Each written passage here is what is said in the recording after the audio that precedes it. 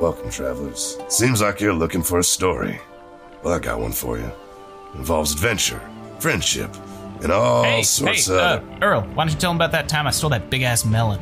Yeah, I was going for more... Or you could tell him about the time I kicked her ass, Earl. I wouldn't ever tell him. Do I need to get my ref gear on? Okay, everyone, shut up.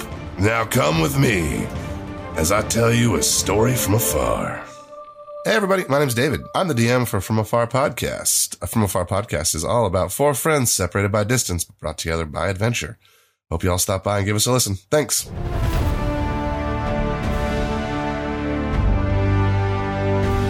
You're listening to The Ironbound Chest. Our topic for discussion this month is innovation, and today we're sitting down with Ed from Halaster's Compass. Let's add some wealth to the chest.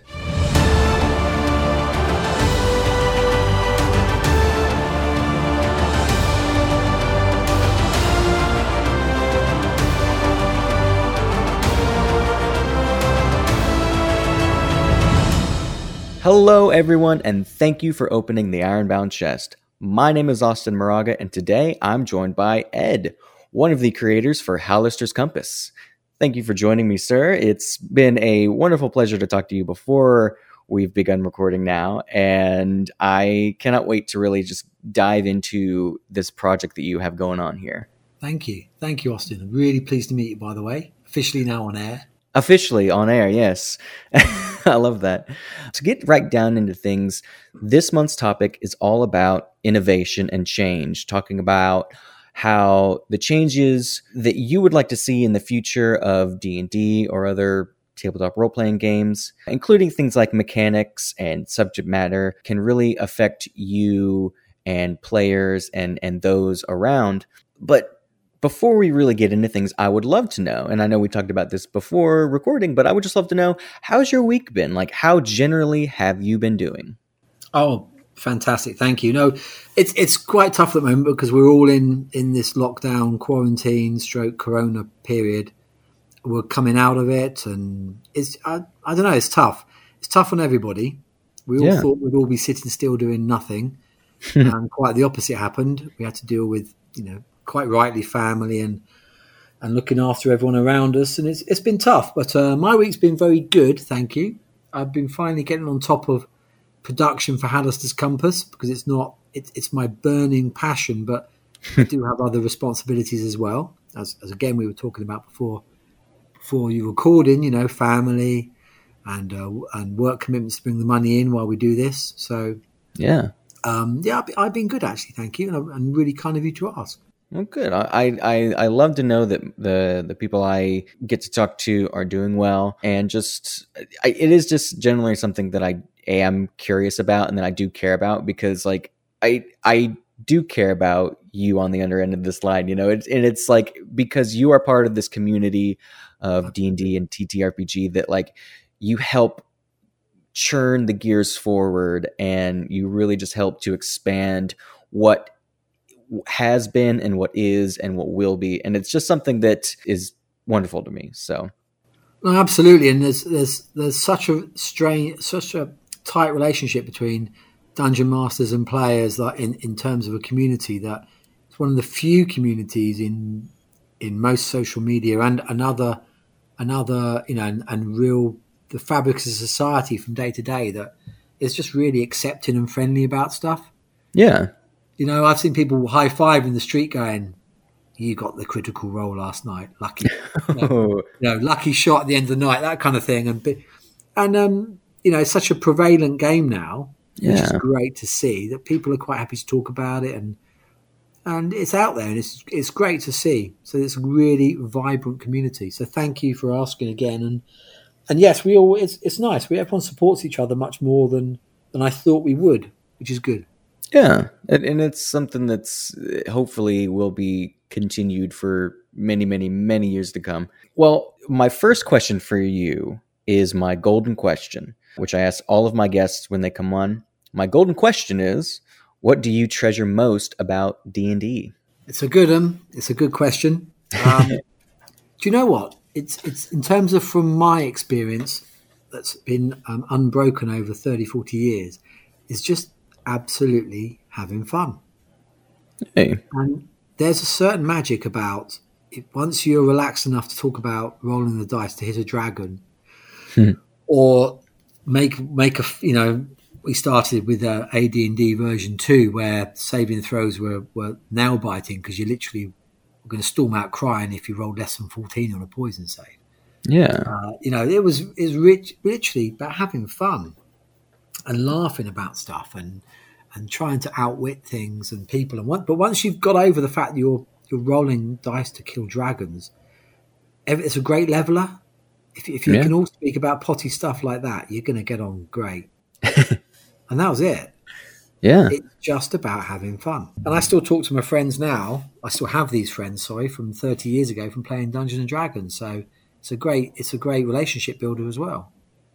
Yeah. D&D is definitely something then and now that has really cemented lifelong friendships, and for younger people today, hopefully cementing their friendships of the people around them that they're playing with for years to come, whether that be around an actual table, even through online venues and ways like that. So I think it's something that just does bring people together, because D&D is just that. It's a game where you bring together a bunch of adventurers, a bunch of friends, a bunch of unfamiliar no ones, and you go on this epic journey.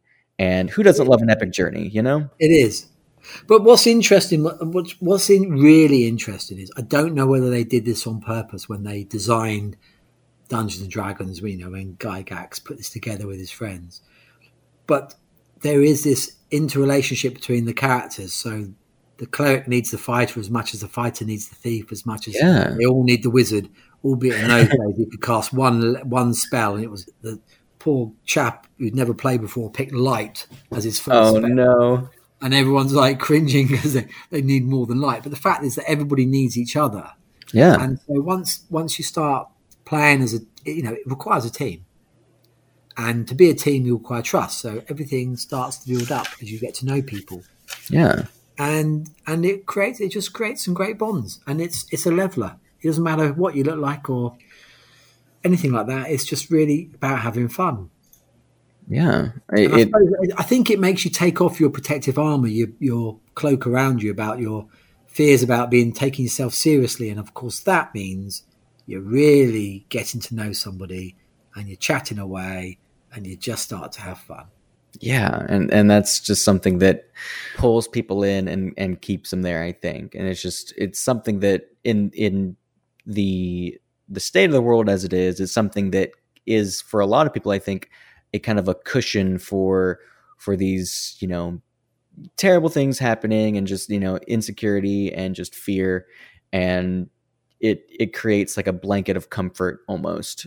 Absolutely. Of comfort and fun, I think, that people need right now. So more so than ever. Yeah. Let's fire on. What's next? I want to just really dive into Halaster's Compass. We've talked quite a bit about it before we recorded, and there's just so much in it, I feel like, that we can just talk about it for hours, or at least I could. And it's something that is, again, I think, from what I've read about it, I've seen about it, it looks like something that will be a fantastic addition to the 5th edition D&D, just like adventure archives, I guess I'll say. So I would love it if you just go ahead and tell our listeners all about Halaster's Compass from one of the creators yourself. Well, thank you very much. I'll be brutally honest, because I don't want to create a false pretense. So Halaster's Compass was originally written in 2nd edition of AD&D Forgotten Realms. Okay. But of course, to bring this to the one of the big questions I get asked on Twitter, which is our main platform just for grabbing me for a chat. But we're on the other platforms as well if you want to see our artwork, or you want to see some Easter egg stories we're putting together on Instagram. But one of the real questions I get asked a lot is, how come it's taking you so long to get this converted from 2nd edition to 5th edition? Yeah. The story was written 30 years ago, and we set ourselves a goal when we were DMing these games. Some were one shots, and then became part of a campaign, I'll explain shortly. and we're falling around laughing, having such great fun trying to solve a really big philosophical question. Yeah. People say to us, "Wow, how's it taken so long to change it?" And one of those things is, if to go to Kickstarter, I have to, or my colleague and I have to change this from DND to DND.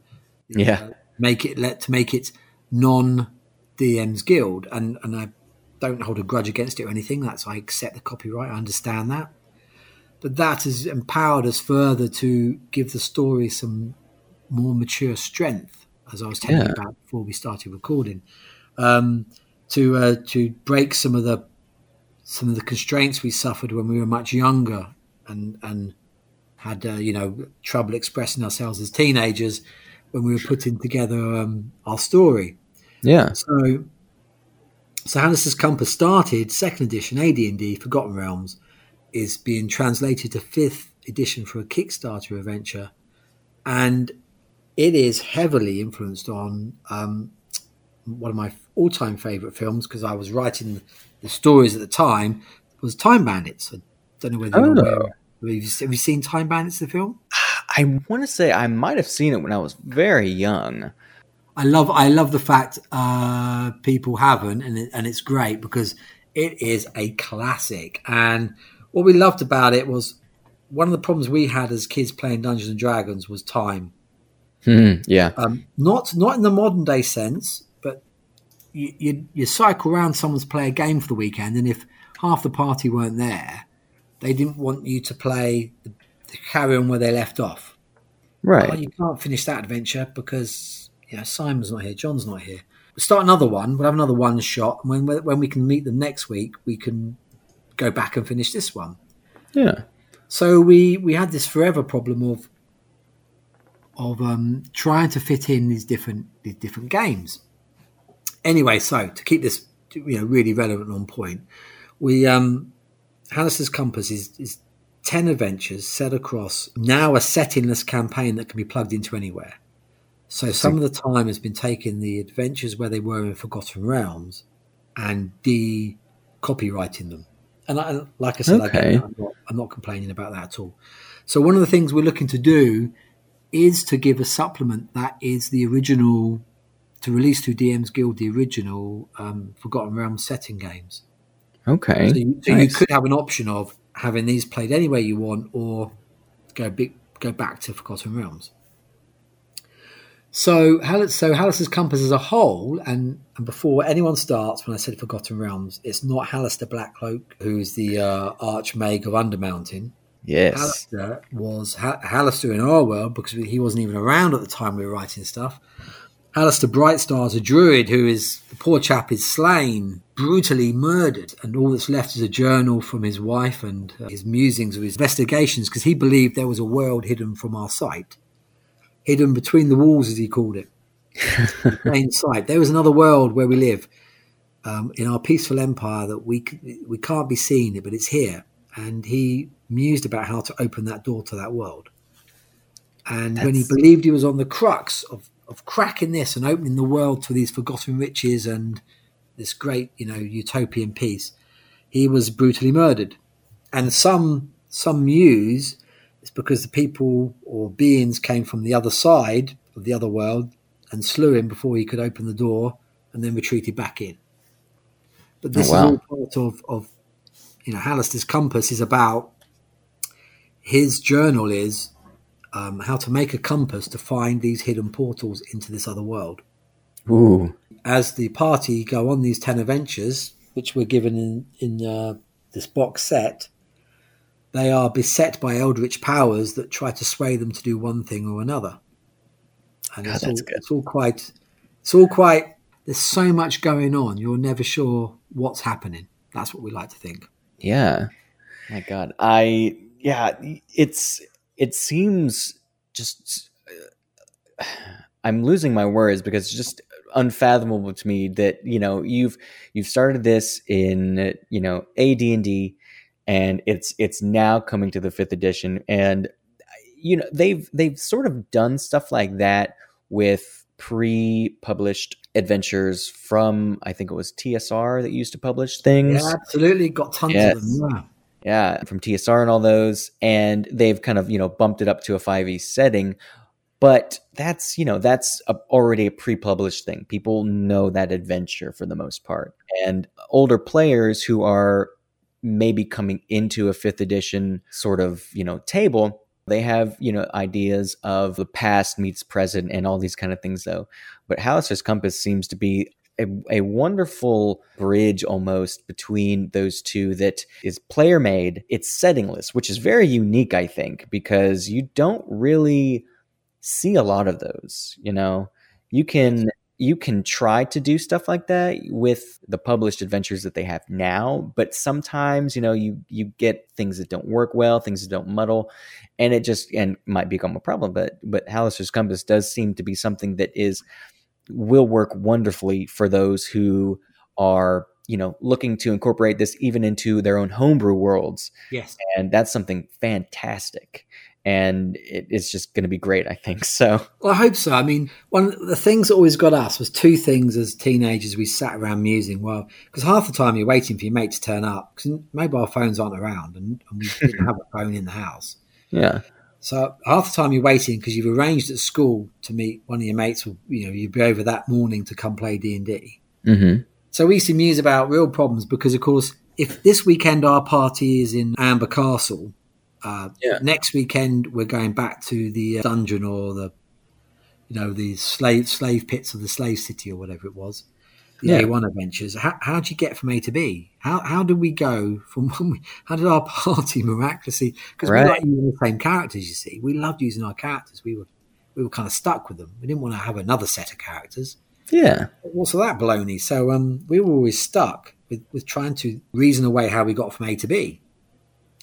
And that's where something like Time Bandits was such for these settingless adventures, such a driver, because in the film, the young boy receives a map, inexplicably, of all the portals, the gates throughout the universe to go between any time in the world that he wants.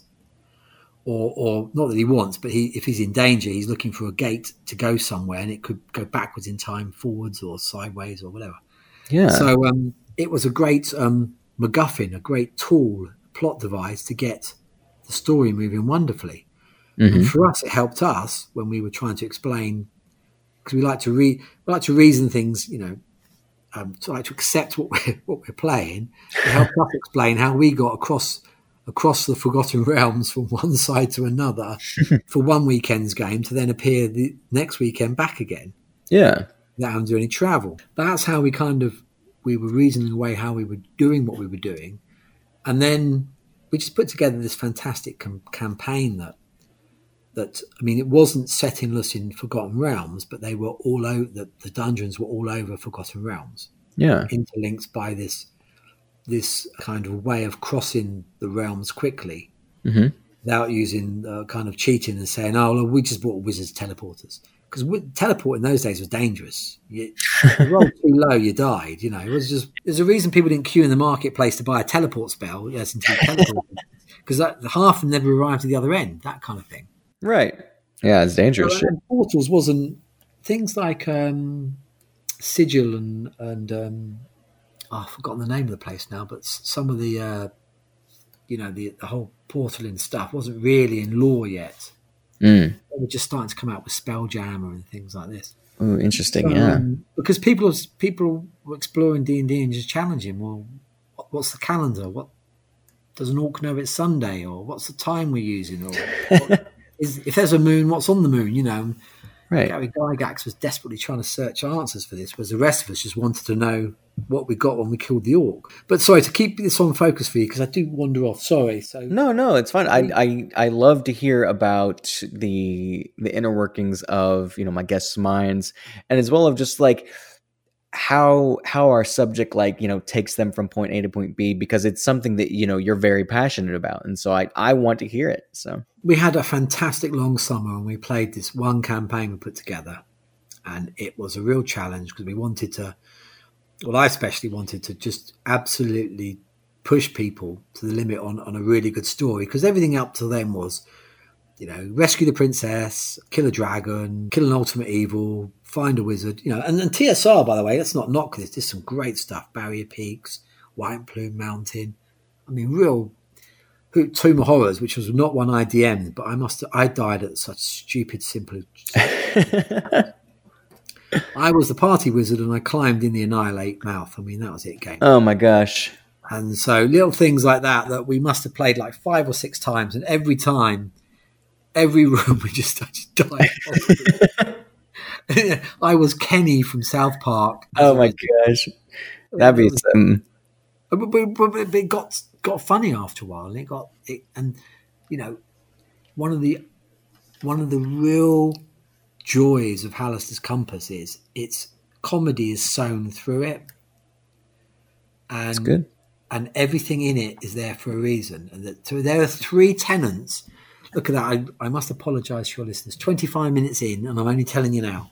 There are 3 tenets that drive Halaster's Compass. That is, nothing's just there for granted. Gone are the days of it's just a random peasant. Well, the peasant has a job, and the peasant has a backstory, and if left alone, the peasant does the following. But it's also the core tenet is comedy. Everything's interwoven, and then the third and important one, which we didn't do when we were 30 years ago, because we just falling around laughing in a room rolling dice. 5e now is a lot of it's online, or a lot of it's time poor. So you get together for an evening, you've got a 2-hour window. We've got to keep flow. We can't break flow. We need the experience to be fun and to keep flowing.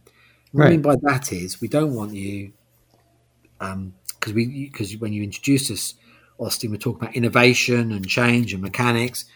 We've got to keep this so you're not scratching around looking at rule books. You're not like or my other favourite is you have so many special powers. You've forgotten one, and you're slain by a ghoul, and you're like, can we just unwind a minute, because I wouldn't have died because I could do the following. Right. And so we wanted to make it so how do we keep flow when we bring this story forward?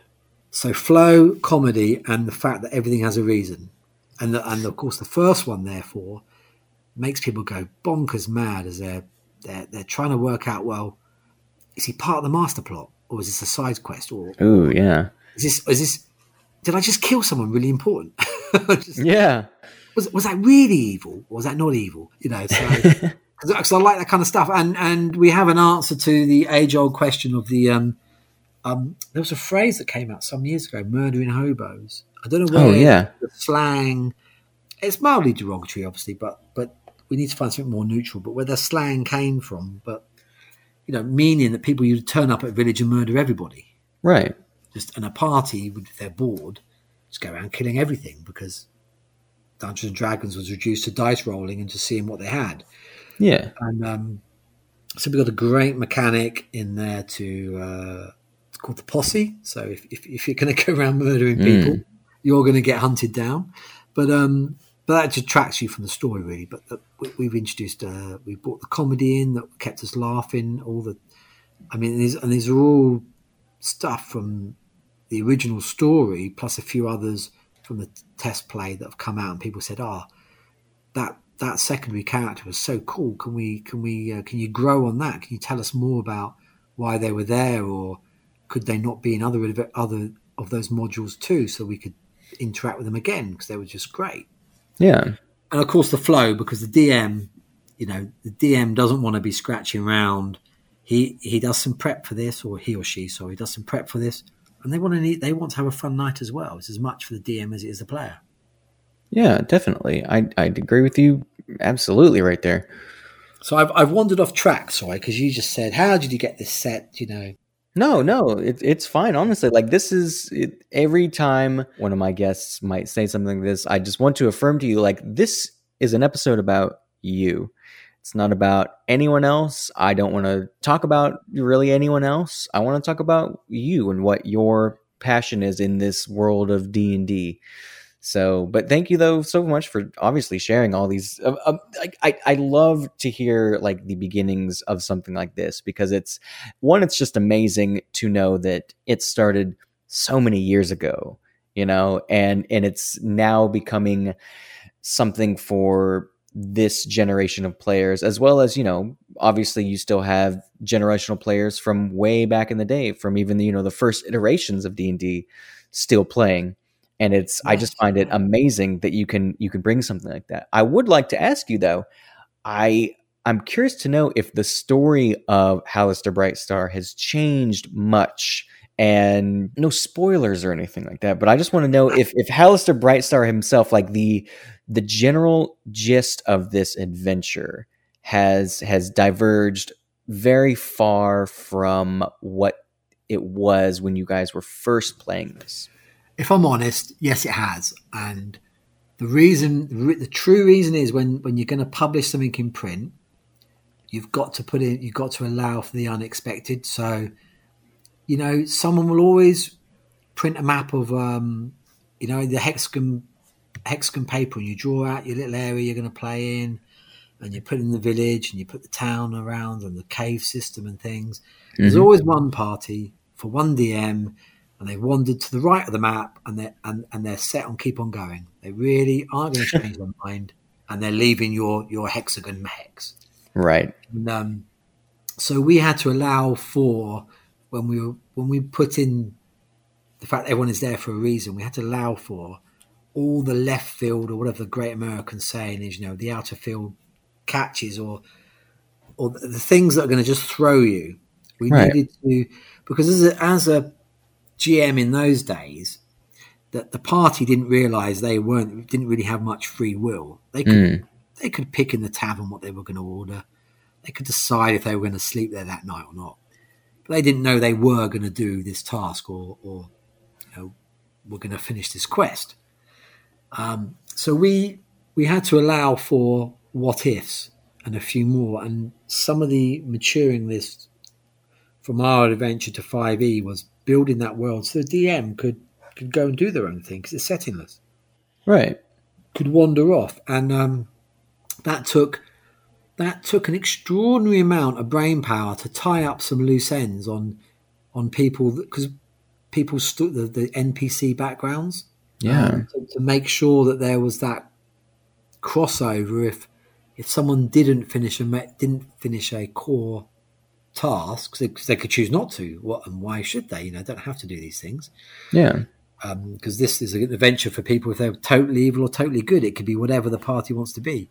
So we had to. It didn't change so much as we put more variance in. So the succinct answer is the core story hasn't changed. Mm-hmm. We've added more variance so that we can catch what other people might want to do. Right. I love that. It kind of delves into something that I've heard and really not just heard, but experience, called player agency. And I feel like, I'm a very new player to this in terms of how experienced you are.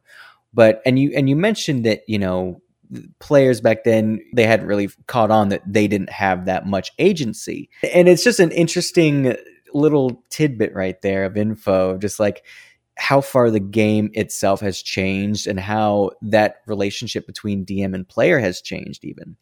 Absolutely. And just the idea that the players themselves are growing and determining, like, hey, this is an adventure that we're all having to come together on, even the DM, but we ourselves are able to mold and change this adventure to how we might like to see it fit.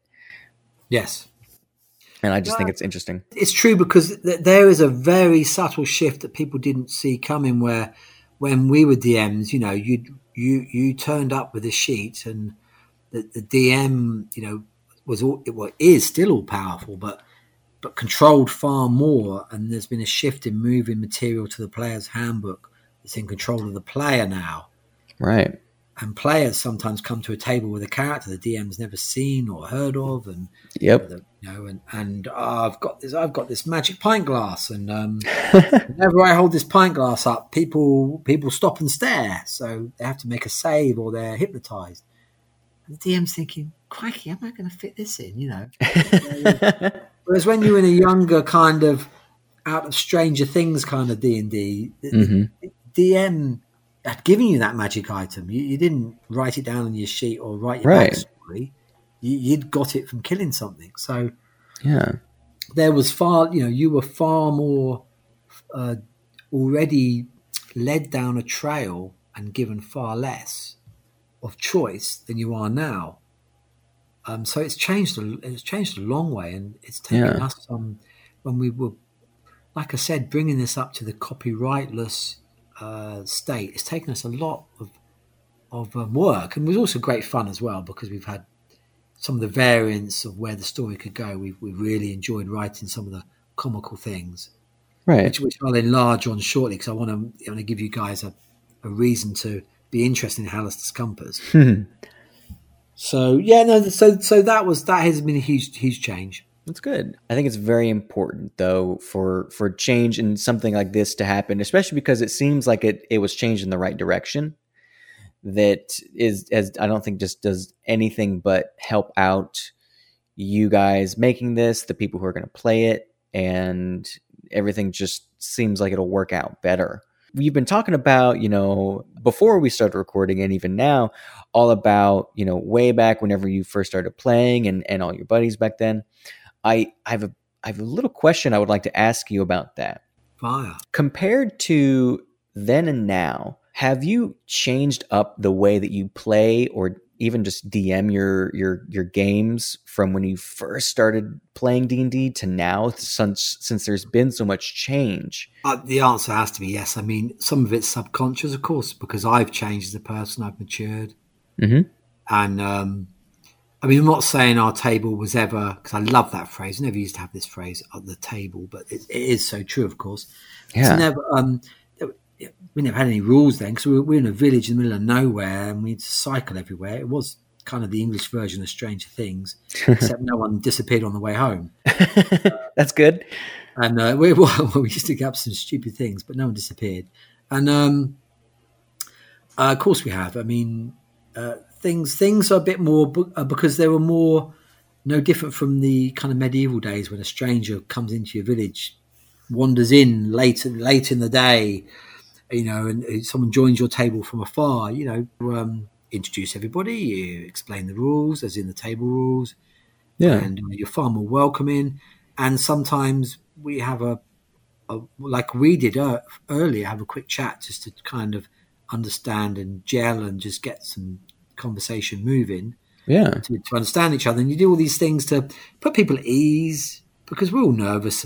Everyone's nervous about everything normally, let alone these days when things are even worse. Yeah. Just to make people feel at home and comfortable. And we're going to play a game. We're going to have fun. Go right back to the word fun from the word go. Yeah, it is all about fun. It's good. It's very and like I said, we want this story. We want our box set to just be a cracking good laugh. Yeah. I think it really will. And it's, I would like to ask real quick though, when is because I'm just not seeing it on your website and I'll edit this out to where it flows better probably. I would love to know just when it is that Halaster's Compass is set for like the full release. Oh, it's a really good question. And do you know what we've learned? When we decided to launch Halaster's Compass, originally we were going to just do the Kickstarter and run with it. Mm-hmm. And then we wanted to generate some awareness. And started by just talking to people about things. But people were still very like, it's an interesting story, da-da-da. Then we said, you know what? Right. It's 10 settlerless adventures to solve one of the 7 archetypes of a story. It starts as a quest, which then can go either way, and it's got some really interesting twists. The hero's journey and all that kind of great descriptive work. Yeah.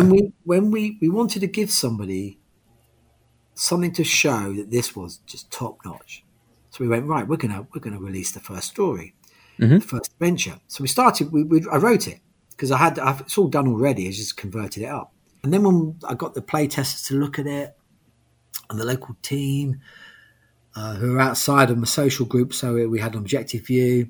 They were like, "Yeah, but it needs to be really hard hitting." So then we wrote more detail, which we already had, but again, we brought it into the now as we speak, about the employer, the person that needs you to open the chest, the Caisson of Ages, which is a relic from the dawn of time, when the gods it's the god's own chest of their own secrets. Wow.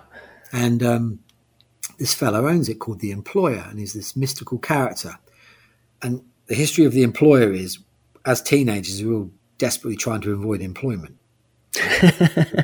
We're all worried in fear about going to get our first jobs. So we invented this character called the Employer, who gets you to do things. And this guy's got this problem. He has this relic called the Caisson of Ages that holds the tools of creation, or so he believes. Mm-hmm. And he'd like you to open it, so he sends you on a quest. So we went out, and the guy said, "You've got to give them something. You've got to show people this is, because this stuff's killer. You've got to give them something to bring them in." Yeah. So every time we wrote a bit, we had to write a bit more, or the piece we first gave away didn't make sense. So the thing we're giving away for free at the start of the Kickstarter to draw your attention to us and gain awareness, which is how we met you on Twitter, and we were explaining we'd love to showcase this stuff, is there's a prophecy, which we're going to give the prophecy scroll out. There is this neutral, yet you're not sure whether he's the good or the bad guy in this whole story, called the Employer. He gets you to do stuff. Who has the Caisson of Ages in his presence, he owns it. Ooh. A relic that he believes has the tools of creation in it, and he needs to open it because it has no lock and is unopenable. And that is the Caisson of Ages is our biopic on our Twitter account. Nice. And so we give you the prologue adventure of how he finds you, how he gets you into his company. Oh. And then we give you the first adventure when he sends you out to try, and he believes the key is hidden in another world, the world that Halaster was looking for with Halaster's compass. And that is how it all starts to tie together. Nice. And the story is so interwoven that you don't have to solve the whole thing. You don't have to do anything really, but you don't, or you can go down every side quest and understand every nuance of why this happened or this didn't happen. Yeah. God, I love that. So the guy needs, the Employer needs the compass to open this other world where he believes the key is. The key can find the Caisson of the Ages, which he believes has the tools of creation in them, and he wants them. And the reason he wants the key is because the key can find the Caisson wherever it is in the material world. So he reasons if someone else finds the key, they'll if people understand he's got the tools of creation locked away in his back cupboard, Mm-hmm. they're going to go looking for the key. They get the key, they find him, they could probably kill him because he's, simply the Employer. Yeah. He's no god. So his job is find it before someone else does, because then no one can find him. Right. And then he'll have the tools of creation. That's his rationale, which is not necessarily correct. But that's down for the party. The party are simply the people sat in the pub going, you want me to do what? Yeah, I just came in for Swift Half. What's that?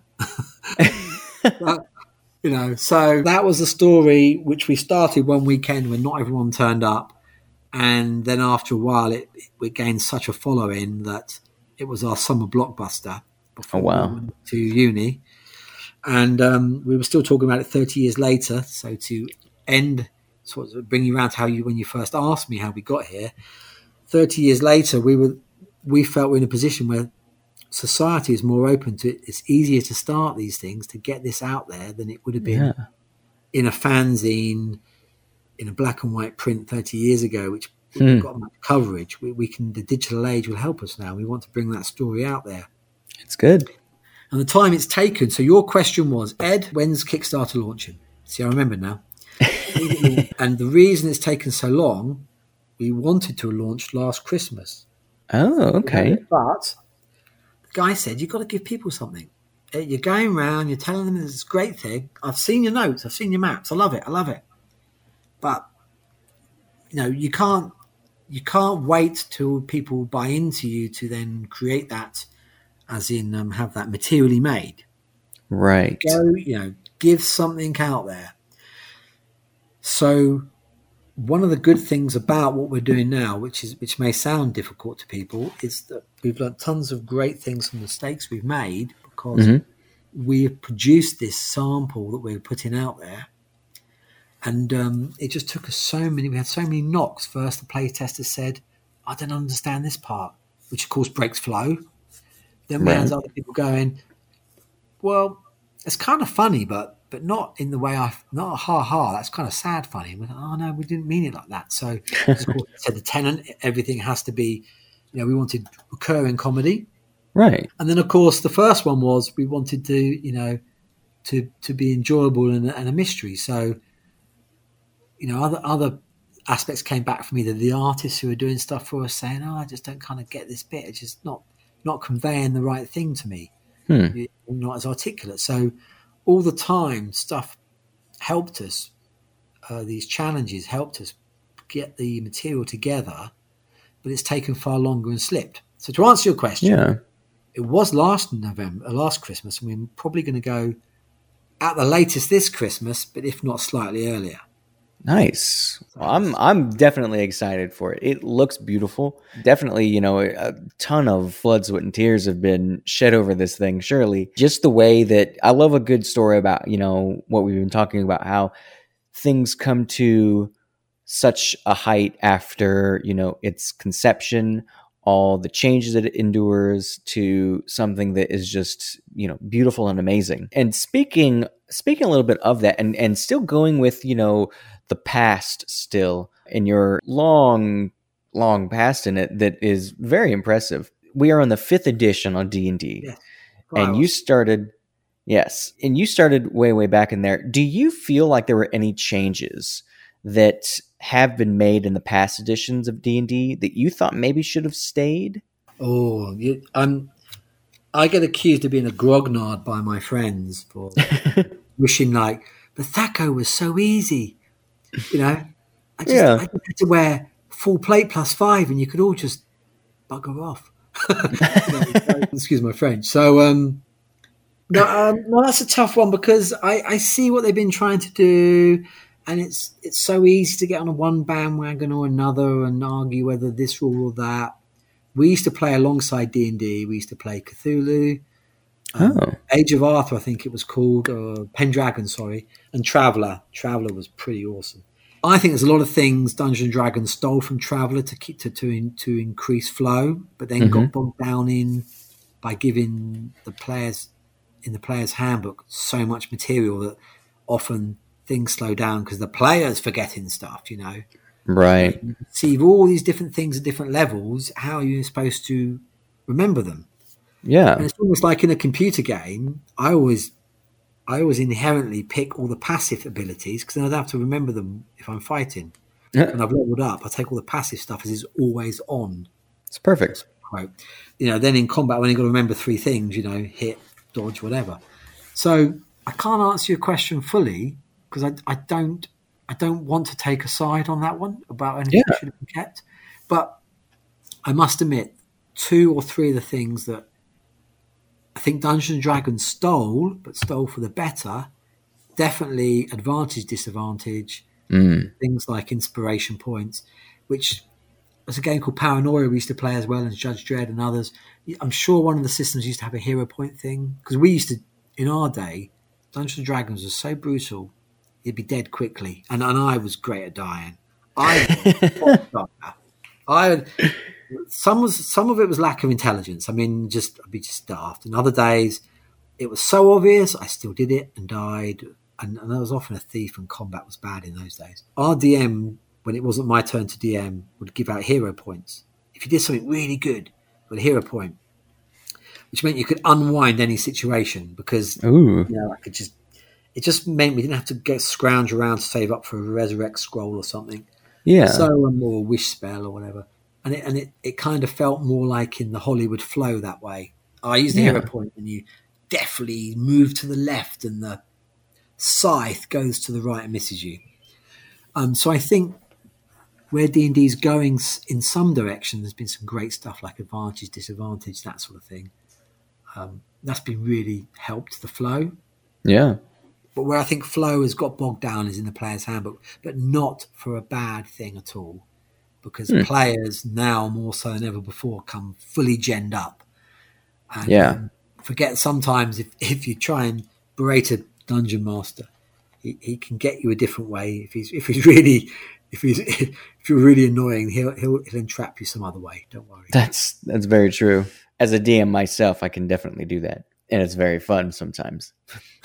You callous sod. I love that. It's difficult because one of the we want to appeal to the DM because the DM's the guy running the show, right? And you want a good evening, and watching how your players interact with the scenario. So am I allowed to give a spoiler away? Can I give a spoiler? Sure. So the reason our adventures are settingless is each adventure is a piece of time captured. So again, you're thinking of Time Bandits was a great, but great powered us up in our imagination. Right. So each adventure is a piece of time that's stuck. That's where a decision was made badly, and the whole thing is captured so the players can undo a great wrong, or make bad a great right, if that makes sense. Interesting. It's a fork in destiny. It's a fork in destiny where it could have gone one way or another. Yeah. And this will all unravel as they, because of course they're trying to open the chest, or they think they are, or which is the Cassandra of Ages, which holds the tools of creation. Mm-hmm. So obviously something's happened throughout time, and these adventures are all these snapshots of time, these things that forks in destiny where something can be undone. And so as a great example, a comedy, for instance, is we have a monastic order that are were creatures, and they are one of, because you will end this on, and I apologize for taking so long while I'm talking to you, but I've enjoyed our chat.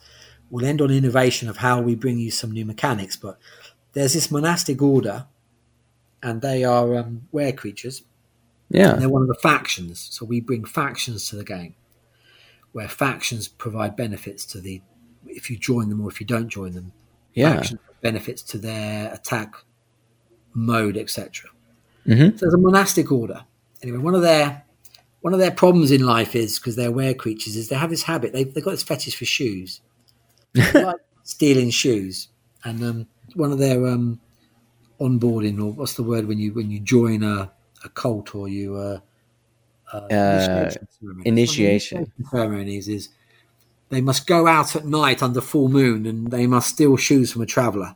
Oh my gosh, so, that's good. Wherever that is. And unfortunately, a traveller of great merit woke up one morning to find his shoes stolen, and while then stumbling through the forest that day was set upon and murdered ruthlessly, and came back as a revenant. Ooh. And he was so put out because he believed that he would have escaped and been alive if he hadn't had his shoes stolen, because he stumbled when running with bare foot through a rocky road, rooted, forested. He sets upon this monastic order, murdering them all because they stole his shoes. Oh my gosh. And to put time, destiny, to put things right, put in a bubble, put that whole place in a bubble, in another kind of frozen space of time, that the monastic order aren't murdered. So they are. Oh my gosh. One fork of destiny they are, and another they're not. I love that. So what is it? Why is it that monastic order needed to be saved from being murdered? What was their purpose that they would have fulfilled if they had not been murdered? And oh my gosh. So the players stumble upon them, and of course, every time. So to give the DM something fun to talk about, every time they're having a conversation with someone in the order, whether it be the chief. Chief's the wrong word in a monastic order. The head monk or something. Head monk's always yes, looking downwards and always are those leather sold? And then his number two's going 18 laces, no less. Oh, really? 18 laces? They're always fascinated by the shoes. And so we kind of bring this humour in over time, and that at some point, one of the characters may well end up waking up one morning going, bloody hell, someone's nicked the shoes overnight in the tent. Oh my gosh. So, and there's a reason, but why? Why'd they do it? And it all becomes apparent that they are were creatures. And of course, I don't know about you, but foxes where I am steal shoes and always have when I've been in the countryside. Oh my gosh. Leave your boots out, they'll steal your wellies and maul them. So this is kind of all, and every faction has a comedic element to it, and every faction has a benefit for their faction when they're fighting. Yeah. So if you want, Austin, we move on to, we talked about innovation at the start. Yeah. One of the new things what we want to do as a mechanic to give fun to a Halaster's Compass and Adventure. Yeah, please, yeah. Was it's faction orientated, so you start in the middle and you can go one way or another, and the employer himself is a faction. Oh, and a very interesting one that you can join. Driven by a deck of cards, you draw. The DM gets to have a draw from the deck as well, and each suit addresses a different drive or a different ability. Okay. So hearts is damage or saving throw. Diamond is affects rolls to rolls to one thing. So each of the four suits affects something on your rolls. One affects initiative, one affects damage, one affects saving throws, one affects to hit. I love that. And the DM also gets a draw because he's playing the other characters, as in he's playing the factions they're meeting. Right. And then so they have these on a central card, or we used to play this anyway. And this one of the things the test players are having trouble with, they're bringing to us, is how to bring this to the digital table, but we're getting there. Mm-hmm. Is we'd have this on a center mat, and it helps the group. This what got us round in second edition AD&D, so ruthlessly being murdered so quickly, even by goblins. Is that if our party have a 5 of diamonds, for instance, we can shift damage by 5. Interesting. But we use up the card. But we get to draw a card when things happen, if we've completed successfully something the GM feels is successful. And this is our mechanic, give those the rules for that. Right. But the GM also has these, so he can trump you. So he might say, I can never be surprised, and I won initiative. And he goes, yes, I got the 4 of spades, and that's going to affect initiative by 4, so I'm going to beat you. Oh, he man. uses his card up. And if you flee that encounter, maybe he draws a new card because you fled. Yeah. You can use for that faction. Eventually, there are 4 factions, or 5, including the employer, and you get no benefit until you join a faction. Interesting. But the minute you join a faction, you suffer the negative effect of the other factions you're fighting against. So you can either be objective and free of everything and above it all, but receive no benefit, or you can be drawn into the game of the employer while he's trying to undo or open the caisson of the ages. God, I love that. It's so cool.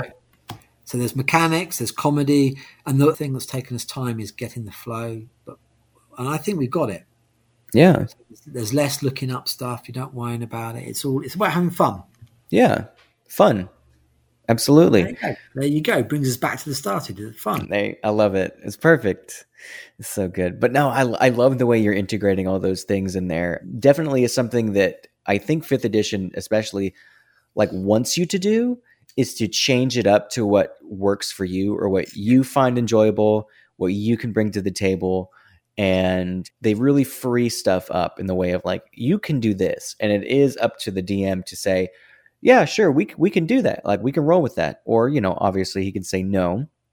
Absolutely. But I think it's much more enjoyable for each person's, gaming table to have something different that they change up about the game. And I love that Halaster's Compass has these, this deck of cards mechanic and everything, and the faction that ties both of them together, and I think it's fantastic. Oh, thank you. Well, the deck, obviously this is not original stuff. This is we loved the deck of many things when we were kids. Right.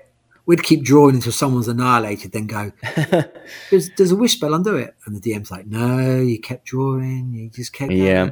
We're gambling. Yep. But we played around loads to get it to be faster, and because originally when I was giving it to the artist, because the deck of cards, each card is also a spot in somewhere within all 10 adventures. So all 52 cards are actually locations.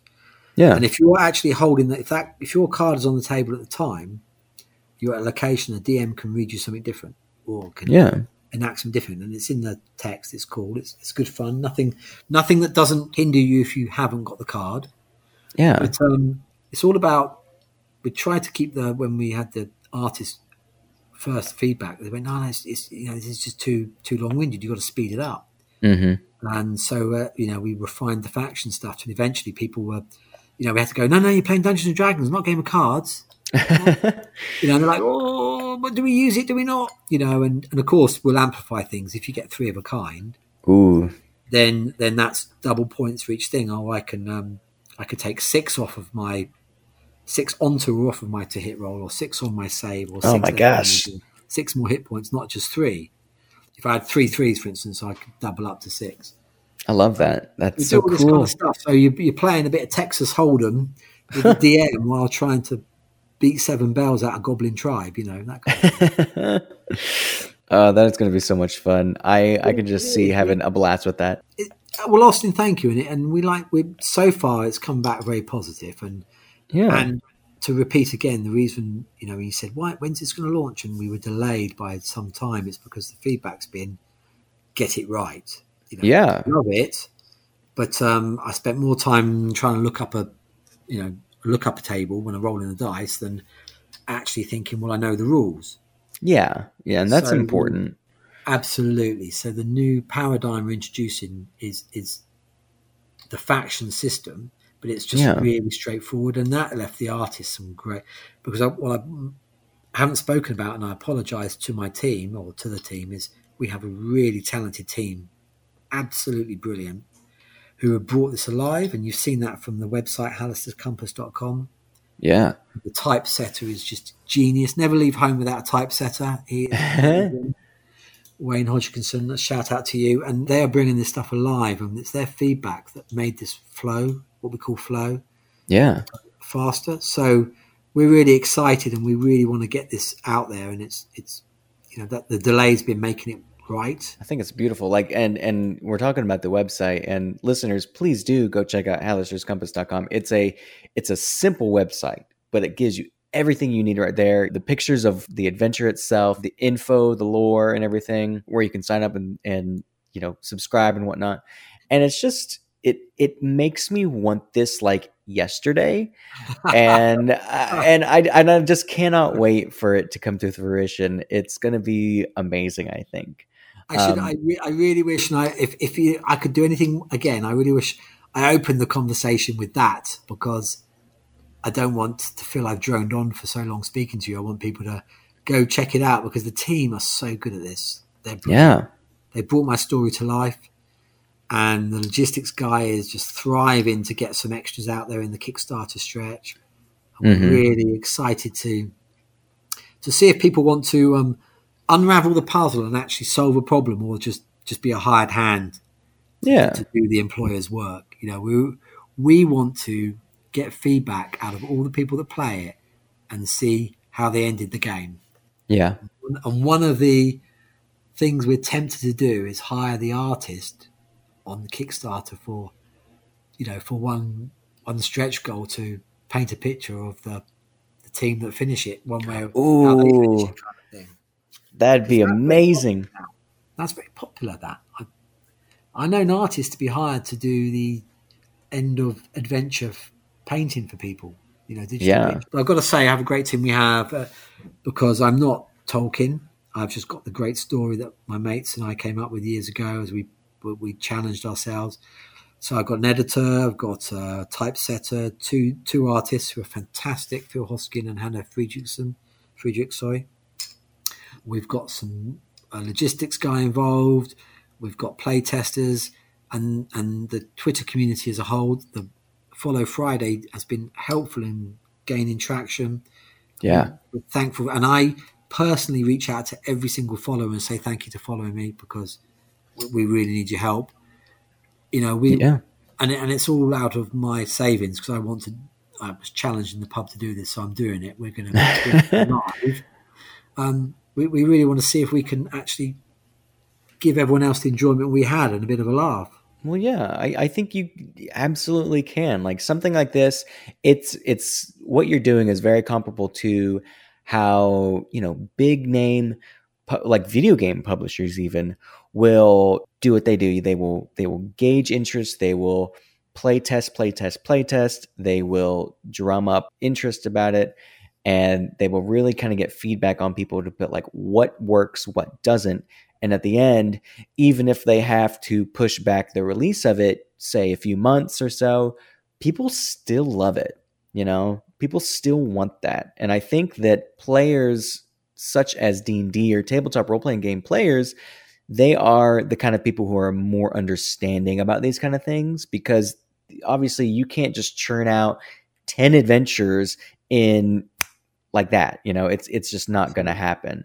And as well as their understanding that things take time, is like adventures themselves take a huge amount of time, not just in playing it, but, getting things set up, getting people the time out of their day to do it and everything. And I think what you guys have in your hands is going to be amazing. And I wouldn't worry about what people might, if they're saying things like, oh, when's it going to be out? Because like it just shows just how interested they are, and that's obviously something that's good. It's a nice thing to say. And one thing to just, one other thing just to pop up quickly, because I really want to get this across. One of the innovations, one of the subtle innovations we put in for DMs is how we've written and laid out the, courtesy of typesetter Wayne Hodgkinson again. How we laid out the text is we've helped lay it out. So if you're stuck and you're flustered, you can just read the paragraph. So you've got your free story bit if you want to not ad-lib it. Otherwise, we've written it in a way so it's ordered, so we can tell you how things are at a quick glance, so you don't, to lower your prep time. Mm-hmm. And we've inserted our non-copyright, because of course, again, we're working to SRD 51, I think it is, the OGL document from Games Workshop, sorry, not Games Workshop, from Wizards of the Coast, so we can be copyrightless. So we put the monster boxes in, so the stats are quick reviewable. There's a quick reference sheet will go with each adventure. We've put special boxes that show if the encounter, why the encounter is here, if it's to do with a prophecy, or so if there's something special about an area, and the picture of the card, if it's a card location, that sort of thing. So basically, the DM doesn't have to overly think. Yeah, it's a bit of prep work. The prep work's on what's the surrounding area we're playing in, what's the kind of what's this adventure. Yeah, a quick reference while playing without having to be distracted like we used to in the old days of, I'm just going to read this up. Yeah. And of course, we didn't smoke then because we were too young. It's like you can't take the smoke. So we're just all twiddling our thumbs while the DM's reading the monster manual, going, "Oh, what can this do? Oh, I can do that. I can do this," and then you start the session again. Yeah, because that goes back to flow. And yes, we want to help the DM that way. So we've done subtle innovations in how we present the material, and there's not too much to blind you. And then we've done the mechanic innovation of factions. Mm-hmm. And the story innovation, which I alluded to, but obviously left to the last minute. So if anyone's held out to listen this far, firstly, thank you. And secondly, the story innovation is people, if they do things for the employer, as they travel these settingless adventures, which can be put anywhere, they're touched by what's called the prophecy feat. They can inherit a prophecy feat by being in an area that gives them a heebie-jeebies. They're something that's quite unique. And I think everyone in life has some point in their life come across something that's an area where they feel really just a shiver runs up their spine, or they feel unsure about something, or they feel uneasy.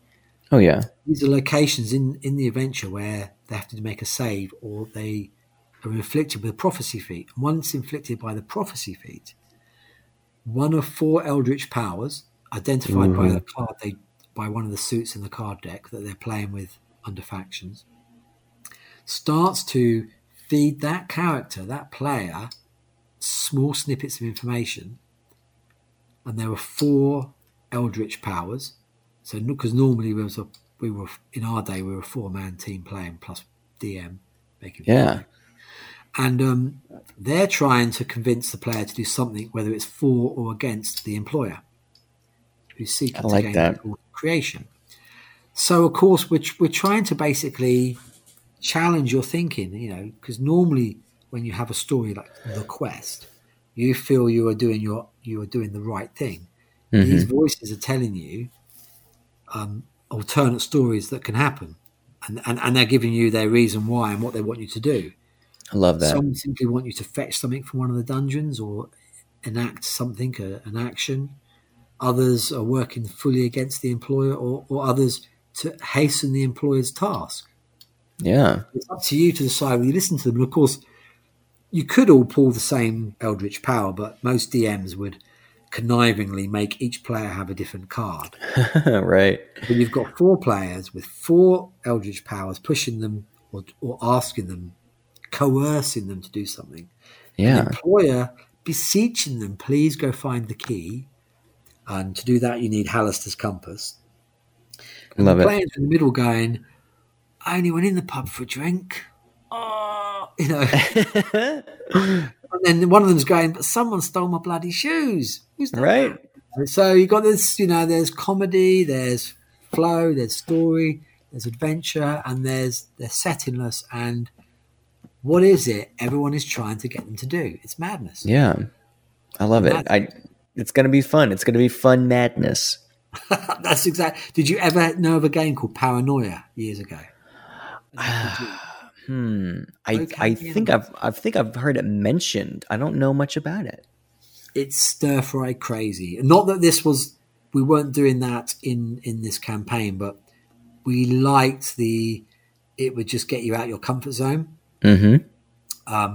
And the way we've recreated that here, because we're not trying to be paranoid, is that everything has a purpose. There is a reason for everything. So, and you can kill something that's quite critical, but then there are ways it plays out otherwise. And there is no set answer, by the way. There's multiple endings.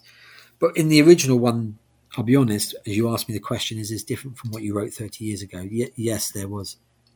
The players didn't realise there was no freedom of choice, really. But now we've worked to enlarge that. I love that. It's change like that is important. And I think what we've talked about before ties in great, because like change like this is something that probably makes it better, because, you grow and you learn as you get older and as you experience more different things and whatnot. And I don't think it could do anything but aid in this sort of a setting. Or when I say setting, in this sort of an environment like D&D and what you're doing with Halaster's compass and everything. So it's going to be great. I cannot wait for that. Oh, I'm so chuffed. And anyone that signs up will get the fully playable first adventure, the prologue adventure, how you meet the employer and how he coerces you.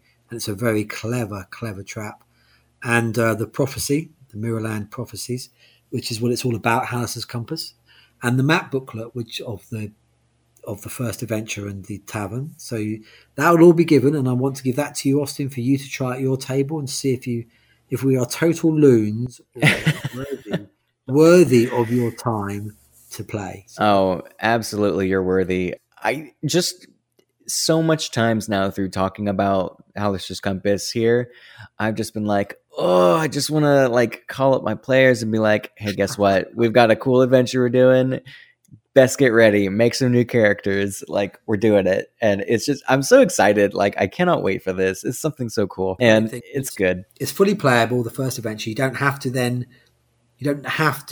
follow us on the Kickstarter, because we're not mercantile. We're just trying to bring our thing to life. Yeah. If you took nothing else from it but enjoyed the first adventure and you just posted something somewhere and said, I thought that was great, thank you. That is enough for us. Well, good. Yeah, I think that's important too. I myself, with this podcast, I'm not trying to do anything with it other than give people like you somewhere to to speak about the passions that you have. And like my catchphrase says, add a bit of wealth to the chest. Like I literally mean that. Like I love getting the chance to talk to people like you and the people who I have previously talked to and the ones I have lined up, because each of you have something amazing to bring to the table, whether that table is your D&D gaming table or this table that we are speaking on or whatever have you. And it's just amazing. Well, I do feel I've meandered throughout our conversation. So if, for any listeners that do, enjoy your podcast, I apologize if we feel like we skipped along and not kept to a tight agenda. Nah. It's just that your way, Austin, is a nice way just to chat along as we go. So, and I like that. I enjoyed that. Thank you. Yeah, you're welcome. I do want to bring it back though to something you were talking about earlier. I can't remember if it was before we recorded or not though, but we were talking about our children. I think this must have been before we recorded though. You were saying how he's getting into a bunch of these sorts of video games and even tabletop games and stuff like that though. I would love to know if there is much of a difference, or maybe how you yourself would compare to the gaming that you experienced as a kid or as a child, as a young man, whatever have you, to what you see compared to what your son is experiencing now. If there's a big difference in that, or if it's very like, I can understand that. That's something that, is easily, well, I guess we'll go back to something that you said that flows well between these generations, I guess. Yeah, that's a good question. The truth is, scientifically, you could argue if you looked at the rules of a game, there's no difference, because there's still an aim, a goal, or whatever. What my son's playing now, still he has a mission, but the medium has changed so drastically you wouldn't recognize it. So yeah, I played things. I had one of the first tennis games, the bat move up and down. Boop, boop, boop. Oh, hit the ball across the screen. Bats. Yeah. I think it was like called Pong or something. Yeah, my goodness, that's it. Spot on. Oh, high five there. So my son's now playing. I mean, he's 11, obviously. He's much older than I was when I played Pong. But he's on Apex Legends or something. Oh my gosh! I mean, it's like, and we used to years ago play competitively CS:GO, but he's way ahead. The audience, for any of the listeners, then try to worry that he's doing too much gaming. I assure people he's not. We limit his time, but when he has the time he chooses, he's allowed to, and he plays something like that that's fast and furious. It's not the same medium we had, and I think Dungeons and Dragons, it's a personal opinion only, is more enticing to get into because it's about meeting people and face to face. Yeah, we played it because we had nothing else to do, and it was the theatre of the mind. It was so amazing to just lose yourself in these worlds. Absolutely. And we've weaved a story here that we believe is so brilliant because we were in fits of laughter non-stop. And we set a challenge. We want to bring that forward, but my getting my son into, I didn't start D&D till secondary school, and he's not there yet. He's about to start. But he's done so many things for secondary school that we just didn't even have. Mm-hmm. That's not me doing a Monty Python sketch of, I welcome those. I love Monty Python. So yeah, well, so do we, and we love the whole what we call missed humor. Yeah, as I said, like things recur later because you missed it the first time, and you suddenly get it. Not the joke, that is. You suddenly get that the ongoing story is just non-stop the joke. Right. He's done so many things that we didn't have. I don't mean that, like I said, Monty Python style. It's just different. Austin. Yeah. Times.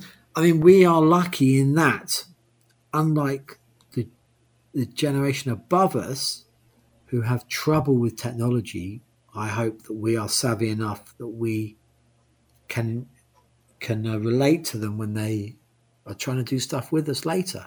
Yeah. So what I mean by that is my mum, bless her, I have real trouble doing anything with technology-wise, and versus I can do stuff with my son on his Xbox, Switch, or whatever it is, or when he brings stuff home from school on the laptop kind of thing.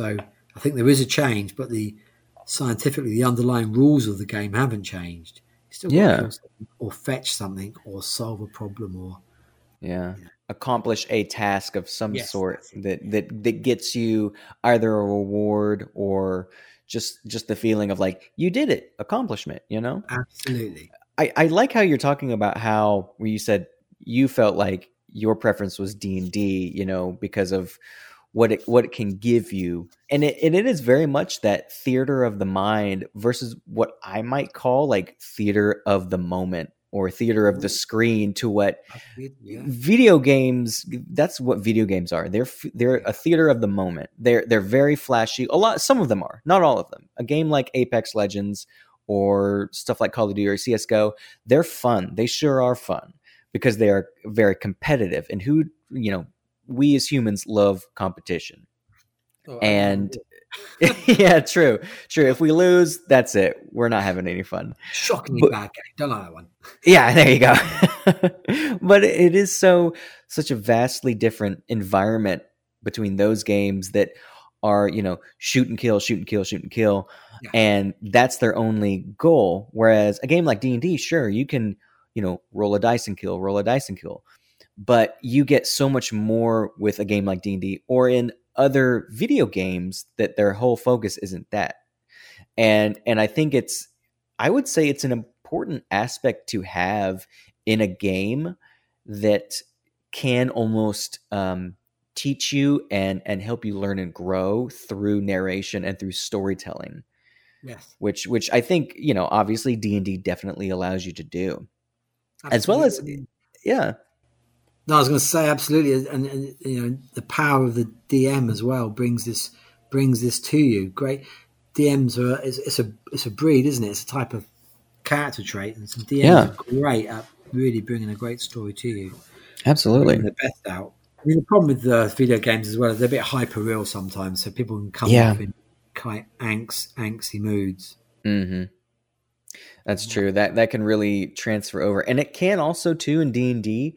But I think it's just because, or at least not just because, but I think in D&D, the takeaway between a tabletop game and a video game is if you come away from a video game super angry, it's just because someone might be better than you at being faster on the draw or something like that. It's not an actual skill that they really have. I guess you could call a skill. Whereas in D&D, if you're upset, it's like you may have just been, your character that you've had for 6 years may have just been killed, or you may have just inadvertently awoken an ancient dragon that is now set on destroying your hometown or something. Yeah. And it's like, what the hell? Like that's just, it's those moments that make these two games so different. And I think that's true. I mean, firstly as well, you forget although it's difficult when you watch the online games because it doesn't happen so much, but in our day, you used to entreatize the referee, the DM. You'd be, do I have to die? There's a referee you can put your case forward, beg almost. It's true. People get angry with the dice more than the person, Yeah. TSR wrote the story that it was a dragon. You came here, you went in the cave. Video games are, I don't know. I mean, I don't want to get hung on this at the end of our conversation. Oh yeah, no. But it's just it's different. You asked us what's different. What do you think is different? Because I was talking about my son earlier. He's leaning towards TTRPG. You heard me misquote, which is the Coast earlier as being Games Workshop. That's because he's into Games Workshop stuff at the moment. And whereas I've got tons of all my D&D books from before, which is the Coast and stuff, PSR and everything. So he's leaning towards it and he's coming around to it. Once he has the patience to be more into reading rule books, he'll be in for this stuff like Flynn. Oh, I can tell this is demeanor, so I look forward to that. Good. And as I was saying to you as well, like I just cannot. My son is only 3 now, but I cannot wait till he's old enough to really grasp the concepts of these sorts of games and get into them and just see the growth and the change that he will experience in his own time. Yes. if hopefully this game will, stick around for a long time, but of what the game is when he first gets into it, what the game is whenever he's in his 40s or 50s or so, and just how much that the change that he will experience as a person will affect that game as well, and thus vice versa, that I think that makes these games really special, because you do have so much takeaway in a game like D&D at the end of a session or at the end of a long campaign. They can have lasting effects on you. Yeah, people get so attached to their characters. Yeah, they do. And I still remember our first few and endearingly. Oh, absolutely. And now the player's handbook is more power to the character, the person, setting them up. Yeah. DMs have people arrive at their table and someone's written like a five page backlog of the thing. And to go back to one of your early questions and to try and finish things up, so I don't want to absolutely make people bore themselves to tears. But some of the stuff the variancy we put in is we've taken into account people who like role play, because not everyone does, and not everyone's comfortable with it. It's fine. Some people just want to roll dice. For those that come to the table with a giant history backlog, we've put some nice surprises in. Ooh. And even though you could say, well, hold on, you don't know what I've written yet. You don't know what I'm doing. You don't know anything about me. We've given the DMs some tools to have some real fun, not at your expense, but with you, and really get the best out of you. Nice. And we're really looking forward to it. I'm looking forward to it as well. And I hope the listeners are as equally as I am. Well, to wrap things up now, my last question to you, still dealing with change and innovation. What sort of changes would you like to see made in the future of Halaster's Compass, if any? That's like an interview question. And Ed, who my partner who's into logistics, has always said, Ed, because of course we're all called Ed in this team, Ed, be prepared. And so try and turn a negative into a positive. We already planned this. So Halaster's Compass was originally going to be 20 adventures. Oh, wow. But we split it into 10 because we didn't think people would cope with the length of it. And there is a sequel, but it's up to what they do with the Casson of the Ages. So to end on a spoiler, so if to reward people that listened this far, we mentioned if you enjoyed your backstory and if you brought stuff to the table, the Casson of the Ages, the more you do stuff for the employer, the more you become attuned to the Casson of the Ages as the employer does. And the DM over time will ask you about your backstory and will read your stuff and just what interests you. And then you will be asked by the DM or told by the DM that the chest, inside the chest is something, and he will know more about you now. So, for example, he might have said, let's say you're trying to right a wrong because your mother was murdered at a whatever age or something, and you're trying to right that wrong and find that warlord and slay them. Someone attunes to you and goes, I've got your mother's soul. I can deliver your mother's soul to you if you open me. Oh my gosh! Give you that redemption. So there are tools there, and the spoiler is the chest will attune to each player and offer them their greatest wish if that player opens them. Opens the chest. It's so juicy. I love it. So juicy, but so does that leads you to ask some questions? Does that mean the employer is simply being told what he wants to hear? Does the employer know that indeed the tools of creation are in the chest?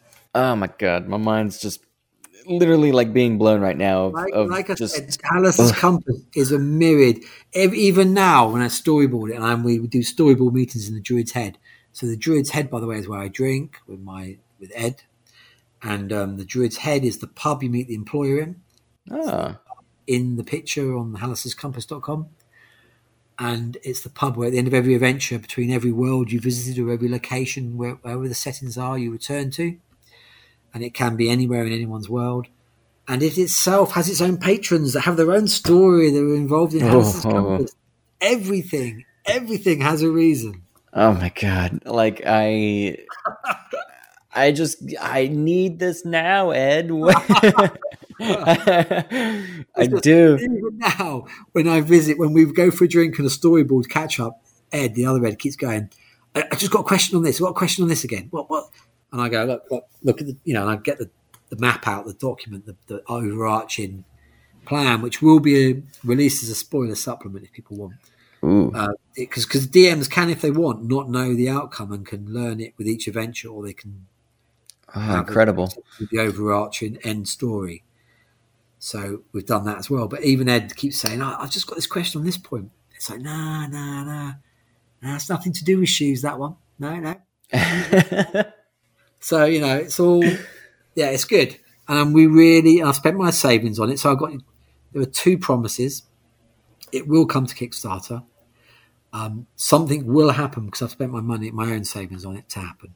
I can't vouch for if we get it to the end to actual print, but there will be a PDF sample at the end of it, no matter what, of everything.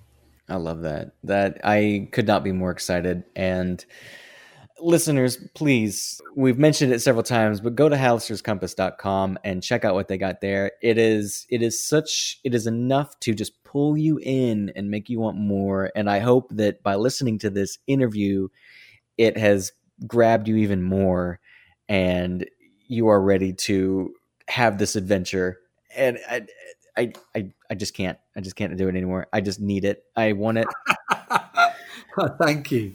It's going to be amazing. Like I said at the start before we recorded, that fires us up to finish it. It's coming. It's happening. There you go. You're doing it. Nothing's going to change that. How about that? Nothing. Austin, nothing. And nothing. Please do keep in touch. I absolutely will. And you can be absolutely sure of that.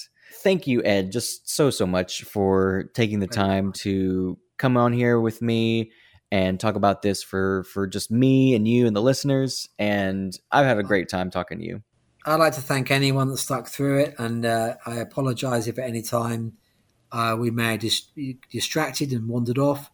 But, thank you. Thank you for listening. And thank you, Austin, for giving us this platform. Absolutely. I wouldn't have it any other way. Thank you so much, listeners, for joining us today. I will see you the next time you open the Ironbound chest.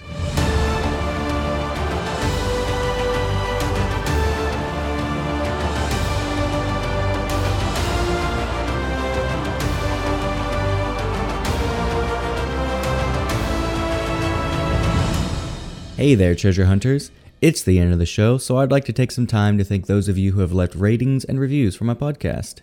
Thank you to Casserole, who said in July, a podcast that you can tell already has a lot of heart and quality to it. Episode 1 was great, and I can't wait to jump onto the next 2 that were just posted. Highly recommend this to anyone in the TTRPG community to support the show and give it a listen. Thank you so much, Casserole. And listeners, please leave a rating and review on iTunes, Podchaser, or wherever else you can rate and review this show. Not only is it incredibly helpful for my podcast, but I will gladly give you a shout out and read your review. Thank you again for listening, and I'll see you next week when we add some more wealth to the Ironbound chest.